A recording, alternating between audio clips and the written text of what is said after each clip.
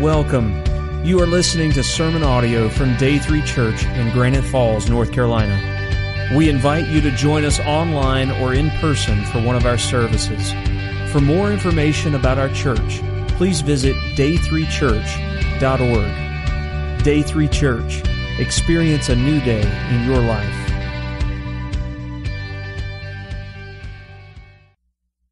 Good morning. Some of you may be wondering why we had pieces of paper on all the chairs this morning.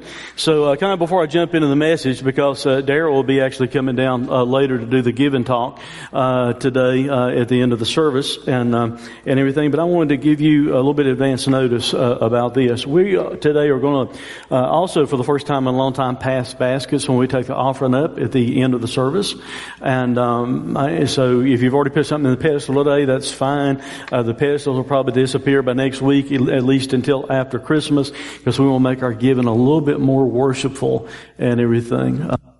I sound like I'm in a drum, guys, for some reason up there this morning. Maybe it's God giving me extra volume when I talk about giving. Maybe that's what it is. But you've heard us talk for several weeks now about the Christmas offering. We're calling it the greatest gift this year. And our objectives, as we have been mentioning each week, we want to raise $6,000 to fix a youth space upstairs in our fellowship hall, and part of that for Ken and I to have a place to work with our young people and help transform their lives and more youth for a long time to come, hopefully. And then we also want to raise an additional $2,000 to put into our budget next year, other than what we do set aside to go into what we are changing from calling our benevolence account to Day 3 Cares, because there's just so much need locally. We have so many people calling that we want to put an additional $2,000 aside to help people with bills and things like that, and urgent needs that they have when they call us. And then the last $2,000, because we've got a goal to raise $10,000. The last $2,000 is to go and be added to our foreign missions giving as we send it into Lottie Moon Christmas offering. So I hope you'll be praying about those goals. Today, the reason we have this, the 16th is our kind of in-gathering day, and we have a goal that day to raise $10,000 over and above what our offering is. So this is just kind of maybe a little bit of a filler thing for us to help us see, if you're understanding what we're talking about. So if you would just kind of look at this, pray over it, fill it out by the end of the service, put it in the baskets when we receive the offering at the end, because it'll help us evaluate kind of where we stand, how people are thinking about giving, if you need some more information, if we've not communicated clearly or what. And that'll help us if you'll please take time to fill that out at the and then Daryl will have you to put it in baskets at the end of the service. We are in a long series that we've called When in Rome. We have made it through almost through chapter 8. We'll finish chapter 8 today, God willing. And back starting in chapter 6, 7, and 8, Paul started dealing with the topic of sanctification. He had dealt with sin, how we are all sinners and we cannot save ourselves. He dealt with salvation, showing us how salvation is provided for us by God because of His grace as a free gift when we receive Christ as our Savior. And then he started talking about this thing called sanctification, where God sets us apart unto Himself. God has the desire for us to be more and more like Jesus, and especially in Romans chapter 8, we've been noticing that, because you see, it's not based upon our ability. We didn't save ourselves by our work in the flesh or by our own energies. Neither can we make ourselves more like Jesus. But the Holy Spirit lives in our lives exactly to do that, and we need to surrender to the Holy Spirit instead of surrendering to our old nature in our old flesh. There are several freedoms that we've been talking about in Romans chapter 8, and I'll bring those up one more time on the screen. Hopefully you'll remember those sometime if anybody asks you about them. But we start out with a freedom from judgment, because Paul, under divine inspiration, tells us there's now no condemnation of those who are in Christ Jesus, and then says some other things about that in the first 11 verses. Not only is there no condemnation, there's no obligation. If you're a Christian, you've been set free to where you don't have to live according to your old nature, according to the flesh. You can actually live for God and please Him, and that's what He desires for you to do. Last week we saw this. There's no comparison, because Paul more or less says that, if you look at everything that exists now, whether it be suffering, and I told you last week, even if it's good, the best this world has to offer doesn't compare with the glory that God has waiting for us. So there's no comparison. And if you and I as believers recognize there's just no comparison between what God has waiting for us and what exists in this world, that's a pretty freeing thing to have in your mind, and a lot of freedom in that. He closes out the chapter by talking about how there is no separation. There's no separation. Think about how much freedom we kind of ought to experience as a believer. If you know Christ as your Savior, with this thought, there's no separation. We have a permanent relationship with God through Jesus Christ. There is no separation from the love of God whatsoever. And if we would remember that and kind of build our mindset and our lives around that, how freeing that ought to be for you and I to understand there's no separation from God's love. Regrettably, there's separation in a lot of other love relationships. There can be a separation that happens in this world because of death, or because of divorce, or, friendships breaking apart, or whatever the case might be. But God will never, ever, ever cease to love you. There is no separation for you as a child of God. If you know Christ as your Savior, there's nothing that can separate you from God's love. And that's what we're going to talk about today. Look at these verses that Paul writes. What shall we say to these things? I'm going to talk about that in just a moment before we jump into the rest of the message. But he says, if God is for us, who can be against us? He who did not spare His own Son, but gave Him up for us all, how will He not also with Him graciously give us all things? Who shall bring any charge against God's elect? It is God who justifies. Who is to condemn? Christ Jesus is the one who died. More than that, who was raised, who's at the right hand of God, who indeed is interceding for us. Who shall separate, or what shall separate us from the love of Christ? Shall tribulation or distress or persecution or famine or nakedness or danger or sword? As it is written, for your sake we are being killed all the day long. We are regarded as sheep to be slaughtered. Knowing all these things, we're more than conquerors through Him who loved us. For I am sure that neither death nor life nor angels nor rulers nor things present nor things to come nor powers nor height nor depth or anything else in all creation will be able to separate us from the love of God in Christ Jesus our Lord. He starts out by saying, what shall we say to these things? Think about all that he said. What shall we say to the fact that we all deserve to be condemned forever? Well, what shall we say to the fact that God, by His grace and His mercy and His love, sent His Son in our place to die on the cross so that through faith in Him we can be justified, made just like we've never sinned? What shall we say to things like we don't have to serve sin anymore? We are to view ourselves as though we are dead to sin, and we are to view ourselves as though we're dead to the law. We're not under an obligation to try and earn anything by following the law.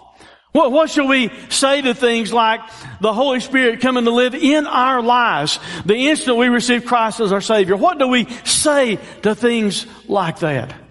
What do we say to the truth that we can call God Daddy? What do we say to truths that tell us that God so loves us? He says that as far as He's concerned, we're glorified, past tense already. What do we say to things like that? What do we say to a truth that He's going to talk to us about today, that nothing can separate us from the love of God that's in Christ Jesus? See, more or less, He says, what shall we say about these things? And then He's kind of going to tell us what we can say about those things. And really this morning, it's not a fancy outline at all, because Paul raises some very, I think, vital questions, some very important questions, and then he gives some pretty intriguing answers. And that's all we're going to do. We're going to look at four main questions that Paul raises in these verses today and see how He answers those questions. Here's question number 1. If God is for us, who can be against us? If God is for us, who can be against us? He said, if God is for us, who can be against us? He who did not spare His own Son, but gave Him up for us all, how will He not also with Him graciously give us all things?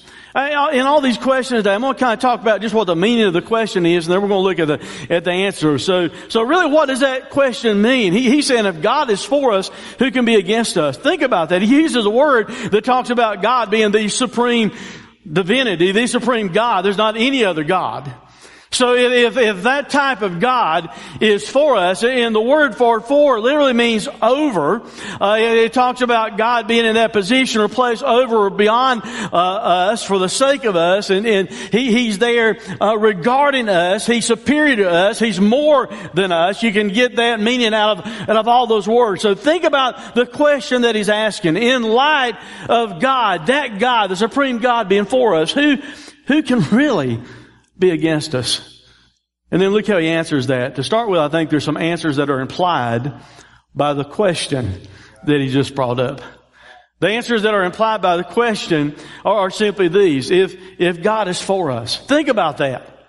If the supreme God, if the one who created everything and spoke it into existence, if that God is for us, who in the world can be against us? Or you might even want to look at it like this. What does it matter if somebody's against you? If you know the supreme God is on your side. Amen?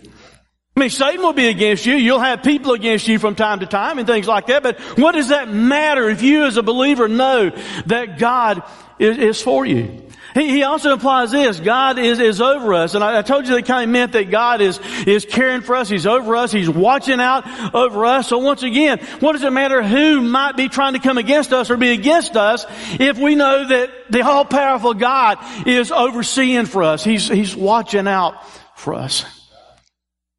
It also, the word for also had this connotation to it. It means that God's superior to us.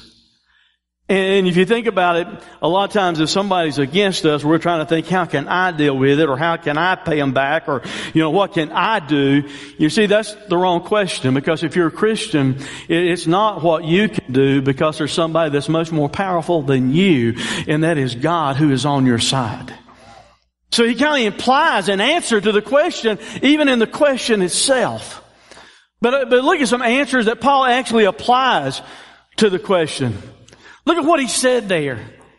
He, talking about God the Father, who did not spare His own Son, talking about Jesus, but gave Him up for us all. How will He not also with Him, along with giving Jesus for us, how will He not graciously give us all things? Now think about a couple of things that he says there. He says, first of all, he lets us know that God gave His what? Best. God is God, and God could have chosen to said, well, all right, Michael, you're the archangel. I'm going to send you. You can go and die for them on the cross. I'm going to take care of their salvation in some other way. But that's not God's plan. That's not the way God chose for it to work. God wanted to communicate so clearly to us that He's for us, that He loves us, that He sent His best. He sent His very own Son and gave Him up. It said He did not spare. He absolutely did not spare Him. He didn't try and preserve Him. And that blows my mind, because you see, I've got children, and some of you have children, and we do what we can to protect them, wouldn't we? To preserve them, to try and save them from any kind of danger. But God, in great love for us, instead absolutely did not spare His Son. And that little word in the Greek, but we just read over a lot of times, but it actually means contrariwise. God, you get this thought, God did not spare Him. Instead, He intentionally did something else, which was to give Him up. And it means to surrender, to entrust, to transmit. And the root word that it's built on means near, to give. So you see, you don't have a situation happening to where God was absent in some way, God the Father was absent in some way, and just somehow Jesus wound up being taken to be crucified. No, you've got God the Father being near and giving His Son over intentionally to die for our sins. Now think about that thought for a moment. If God gave His best, who could be against us? You know, did God not communicate to us how much He values us and how much He loves us by sending His best and giving His best up for us by sending Jesus to die for our sins? If you want a picture of how much God cares and how much God loves us, here it is. He loves us so much that He gave His only Son to die for us. We're doing that greatest gift, Christmas offering I'm talking about. We've got some pretty good reasons before us right now why we ought to give, don't we? Because God gave His best. That's why we're calling it the greatest gift. God gave us the greatest gift in His Son. And that communicates to us how much He's for us and how much He cares for us and how much He loves us. And we ought to have that desire to graciously give. But look at the second thing that's applied from what Paul says to this question, who can be against us? Since God gave His Son, what else will He not do? I mean, doesn't it communicate to us the fact that He gave Jesus? That's the ultimate. If He's willing to give Jesus the ultimate gift, will He not also take care of other things? Will He not also graciously give us all things? He more or less says, how will He not also do it? How? In what way? It's even in the form of an exclamation in the Greek. How will He not also? In other words, there's this kind of cooperative or cumulative force effect taking place, the way it's phrased in the Greek. He gave His Son, but He will also, in addition to that, give with Him. And that denotes our union together with Christ and God's union together with the gift of Christ, all that He will graciously give to us. And it means to grant a favor, to give in kindness, to pardon or rescue. The word all, guess what? Surprise. In the Greek it means all. Every form, every declension, the whole. If God did that for us, will He not take care of the other things in your life? Will He not take care of Satan wanting to accuse you or other people wanting to be against you? If God is for you, who can be against you? And He raises that question, then he answers it. See, God the Father is so much for us that we become the sons and daughters of God. And we become not just the sons and daughters of God, but we saw last week He looks at us as though we're already glorified. So we're the glorified children of God. And if we're the glorified children of God, how will He not continue to act on our behalf? If He says, as far as I'm concerned, you're with me in heaven and you're glorified right now, He's going to continue to be active. He's going to continue to be engaged in our lives because He views us as glorified children. And He's doing everything that He needs to do to ultimately get us there to where we are His full glorified children. So if He gave us Jesus, will He not take care of the rest? Second question is this. Paul says, who shall bring any charge against God's elect? Verse 33 said, who shall bring any charge against God's elect? It is God who justifies. So what's the meaning of that question? The meaning of the question involves accusation. Who's going to accuse us? Now, Satan at the bottom of the screen, I'll just jump on down to that. He's even called in the Bible the accuser of the brethren. So part of his task, part of his work, even part of his name, literally means that. He accuses people. He has a desire to accuse us. Bring the charge means to bring to an account, like bringing a criminal charge to bear against someone, to incriminate someone. That's the question that Paul's raising. Who can do that to a believer? Who can do that to a Christian? Who can incriminate us? Who can take us to a legal court and hold us guilty for all of our past sins? Is kind of the idea that he's given us. Who can bring any charge against God's elect? Against God's favorites is another way to even translate that. Because God so loved you that He has chosen you in Christ. Who can bring anything? That's the question that He's asking. You want to know what the answer to the question is? And I love it. It's a real good answer. The answer to the question is this. The answer to the question is justification. That's the answer to the question. He says it is God who justifies. Think about that. We're concerned a lot of times as believers because we fail to recognize what was said back in Romans chapter 8 and verse 1. There's therefore now, right now, not just one day in heaven at a judgment seat, but right now, there's no condemnation of those who are in Christ Jesus. And we run around as believers sometimes almost allowing the devil to cause us to believe that God somehow is going to condemn us or is condemning us. The question that he raised is this: who will accuse us? Who will bring any charge against us? And the answer that Paul gives is really saying this: not God. Because God's the one, if you're a Christian, who's justified you.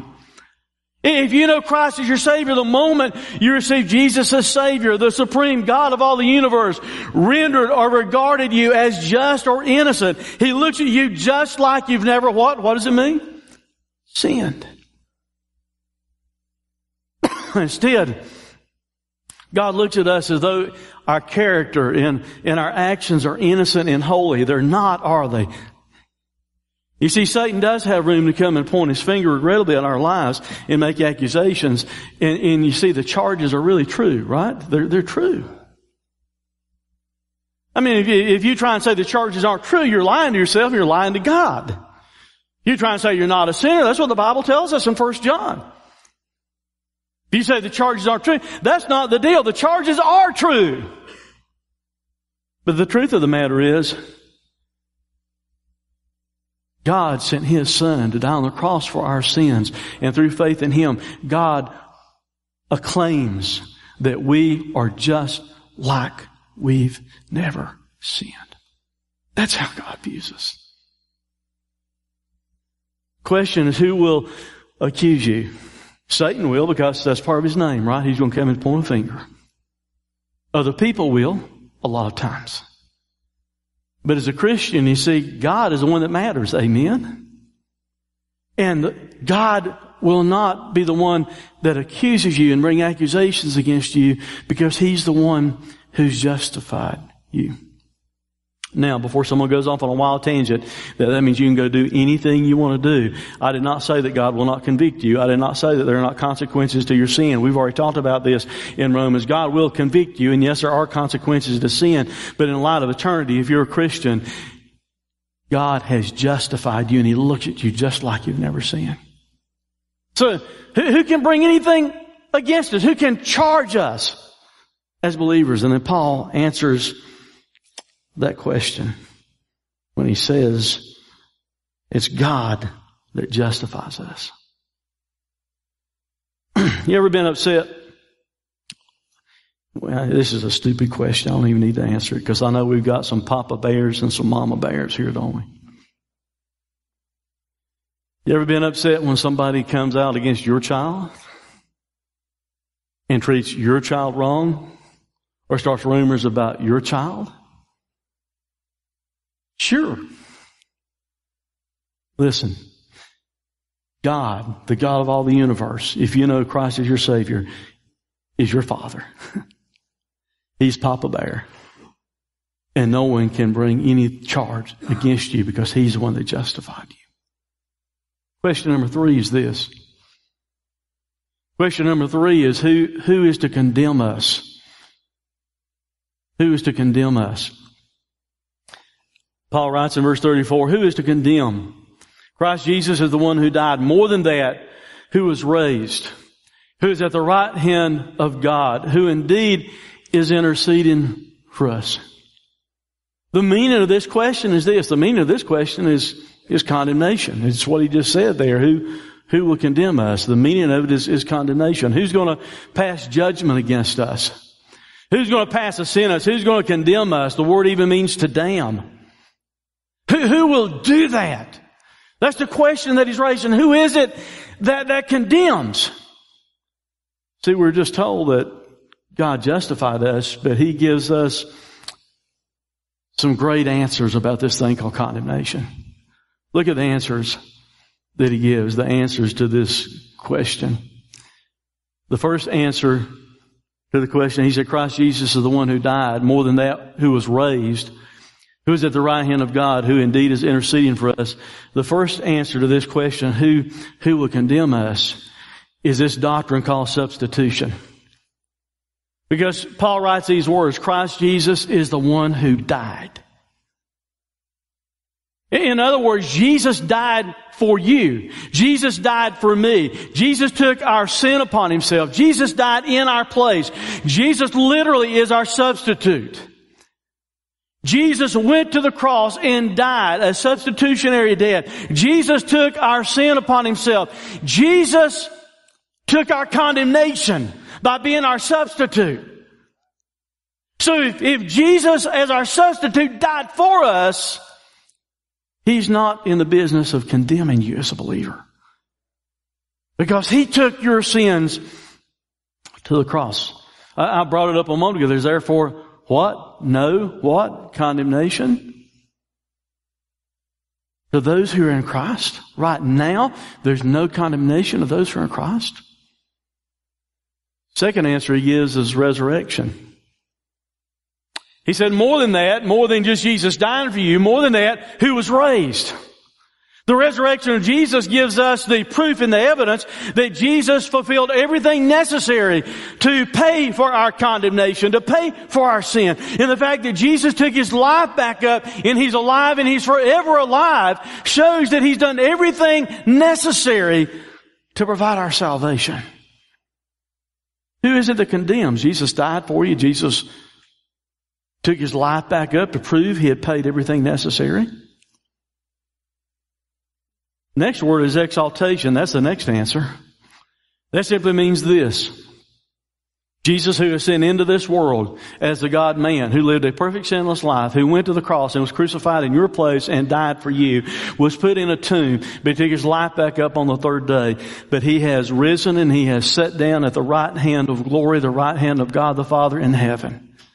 He's exalted there upon the throne, given once again evidence beyond evidence that Jesus did everything necessary to provide our salvation because He's seated there in the heavenlies.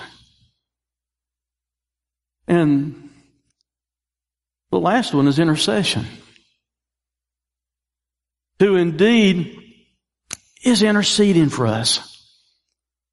To chance upon is kind of part of the definition. It means to confer with, to make prayers, but also to deal with. Who is it that will condemn us?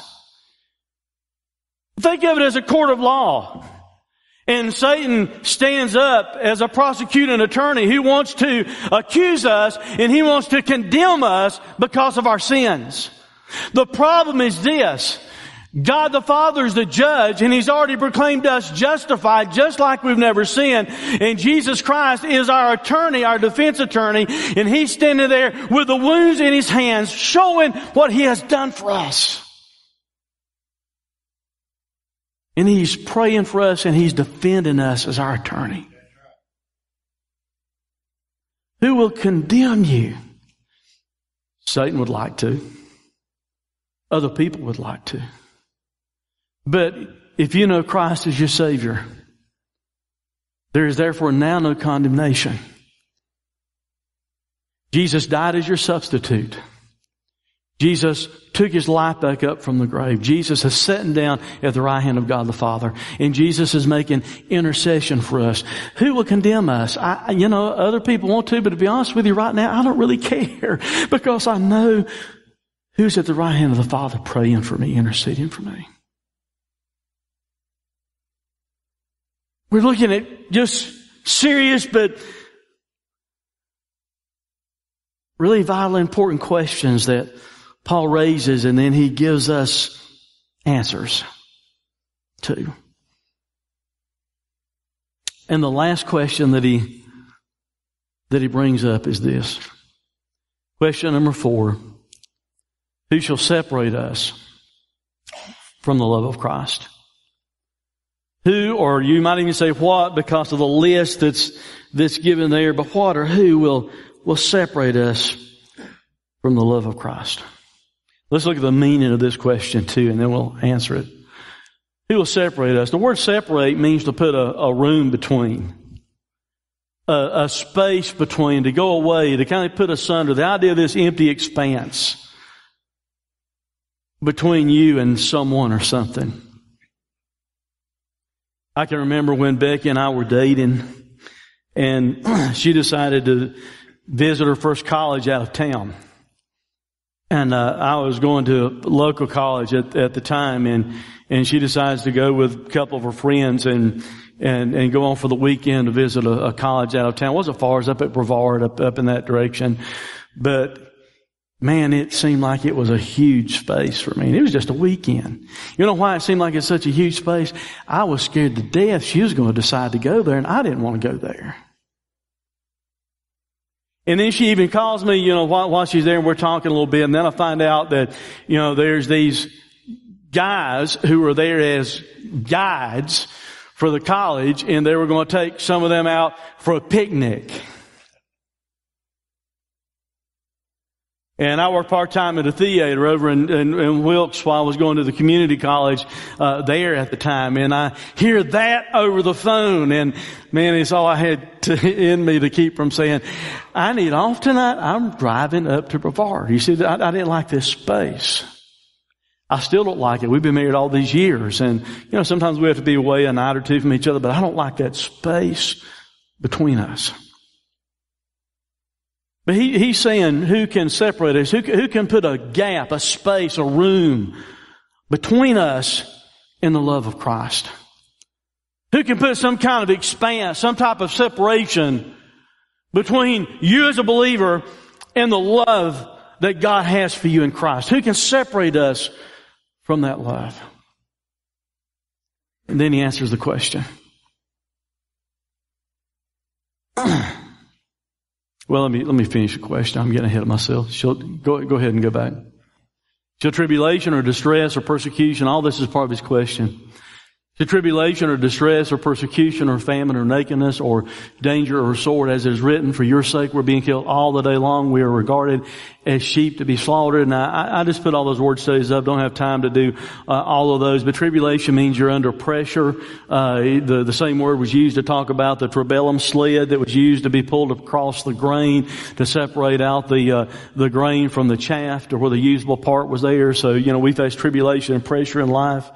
Distress means you're in this narrow place. You feel everything pressing in on you. So it's a picture of calamity. Persecution means you're being pursued, or like someone's hunting you down to harm you or persecute you. Famine, of course, means without food. It could mean spiritual food also. You don't have to take it all completely literally.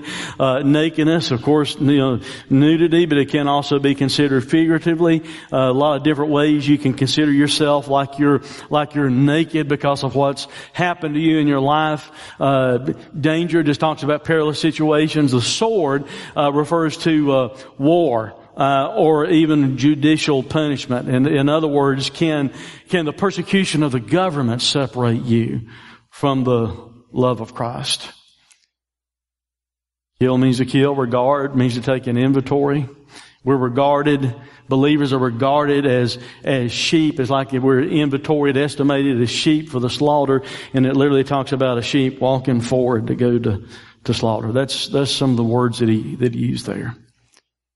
Now, and I want you to understand something, because you see, I understand I'm saying a lot of really good stuff today. I told somebody last week when I was getting ready to preach the passage last week and this week, maybe my favorite verses in all the Bible. I don't know. It just may be for me. But it's not health and wealth that I'm giving you, because you see, he didn't say you want to experience those things. You understand that? The love of Christ doesn't separate us from those experiences. We can be touched by those experiences. But what he is saying, when those experiences come, those experiences cannot separate us from the love of Christ. In the midst of those circumstances, in the midst of those situations, he's saying that it cannot separate us from the love of Christ. So what's his answer? I've been wanting to get to this all day long. No! That's his answer. And man, preacher, that's deep. You thought a lot about that. I'm just telling you what God said. I mean, I was studying this week and got to that point, and God said, that's not really about all you need to say. No. What can separate us? Can all those things that he just listed, can all those things separate us from the love of Christ? No. That's what he says. He says, no, in all these things, we're more than conquerors through him who loved us. No, otherwise, contrariwise, there's something else. Instead of those things separating you, he's saying that you as a believer, you are more than a conqueror. You're not just a conqueror. It goes way beyond that. It moves beyond that. It means to vanquish beyond what you need to win the victory. It means to gain a decisive victory. It's not like you just barely win. See, to be honest with you, Jesus won at the cross. When he went to the cross and shed his blood and he took his life back up, the game was over for Satan. Our sins were paid for. And if you have faith in Jesus Christ, none of those things, you can add to the list whatever you want to add to the list. None of those things can separate you from the love of God that's in Christ Jesus. We're more than conquerors through him, the channel of the act. The way you're more than a conqueror is not in your own ability, not in your flesh, not in the energies of your own workings. You're more than a conqueror through the channel of the act, through him who loved you.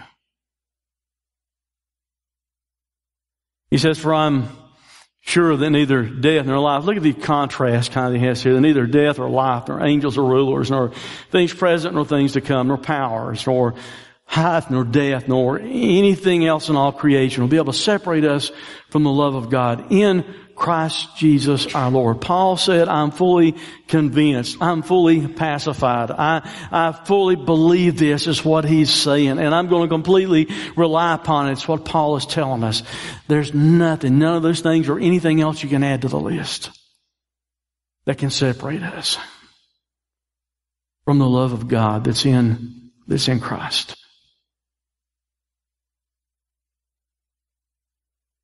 That'll be enough for your Christmas present for the rest of your life. To know that there's not anything at all that can separate you from the love of God that is in Christ. Look at the next slide. I'm going to close, but go ahead and on that one, Greg, please. So there's nothing able, nothing has the ability, nothing has the power like dynamite. Nothing can do that to separate us, to put that room between us and the love of God, because we have that love of God in Christ Jesus our Lord. And the word in, that little word in that we read over so quick, a lot of times in English, in the Greek, that word actually means in a fixed position.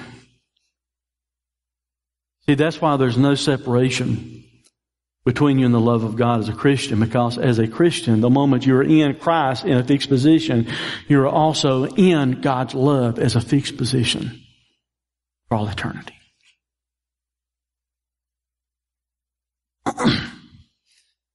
If God is for us,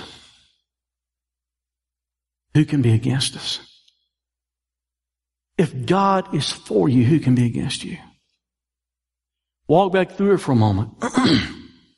God, the very God of all the universe, God the Father, is for you. He proved it by sending His Son to die for your sins. So He's not against you. God the Son, the Lord Jesus Christ, actually went to the cross and died for your sins.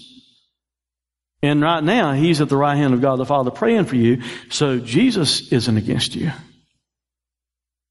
And the Holy Spirit of God, according to Romans chapter 8, the moment we receive Christ as our Savior, the Holy Spirit of God comes to indwell our lives. And He's there to be our guide, our comforter. He's not against you. We're narrowing the list down a little bit. Who is against you? Satan. But who cares? Because Satan isn't God. And the Bible says God is for you. And that doesn't mean so much that God is on your side. It means that through faith in Jesus Christ, you're on God's side, and that's why He's for you. Let's pray. Father, God, we thank you for these promises and these truths that you give us in your word. Lord, we know in life we have many things that want to come against us, and Satan desires to come against us, and he desires to accuse us and point his finger. And Lord, many times, even as believers, we worry about if you're against us.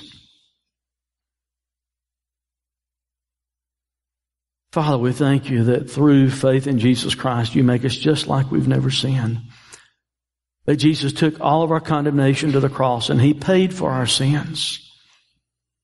And you tell us here that you're not against us, and Jesus isn't against us because He died on the cross for our sins, and the Holy Spirit isn't against us because He's in our lives to be our guide. The Father, for believers here today, God, I just pray that right now, if they're wrestling with things being against them, first of all, that you just remind them and God help them to cling to the reality as a believer, as a Christian, that you're for them. But Father, for anyone that may be here this morning that does not know Christ as their Savior, help them to see that their sins are against them, and that there is a separation, a space between them and you because you're holy. And help them to understand the only way that space can be erased is through faith in Jesus Christ, who died on the cross in our place. For it's in Jesus' name we pray. Amen. John leads us. We invite you to stand. If as a believer you need to come and kneel, it might be a good morning to come and say, God, thank you that you're for me. But if you don't know Christ as your Savior, there is a degree of separation. I alluded to it in the prayer. There's a space between you and holy God. And the only thing that can erase that space is Jesus and faith in Him. So God speaks to your heart. We invite you to come.